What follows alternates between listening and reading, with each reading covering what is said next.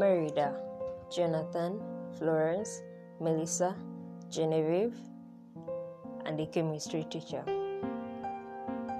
What do all these have to do with you? What does one soul have to do with what goes on in just one school? 1 dormitory, 4 daycares, 1 widowed matron, 1 football team. Take a quick guess.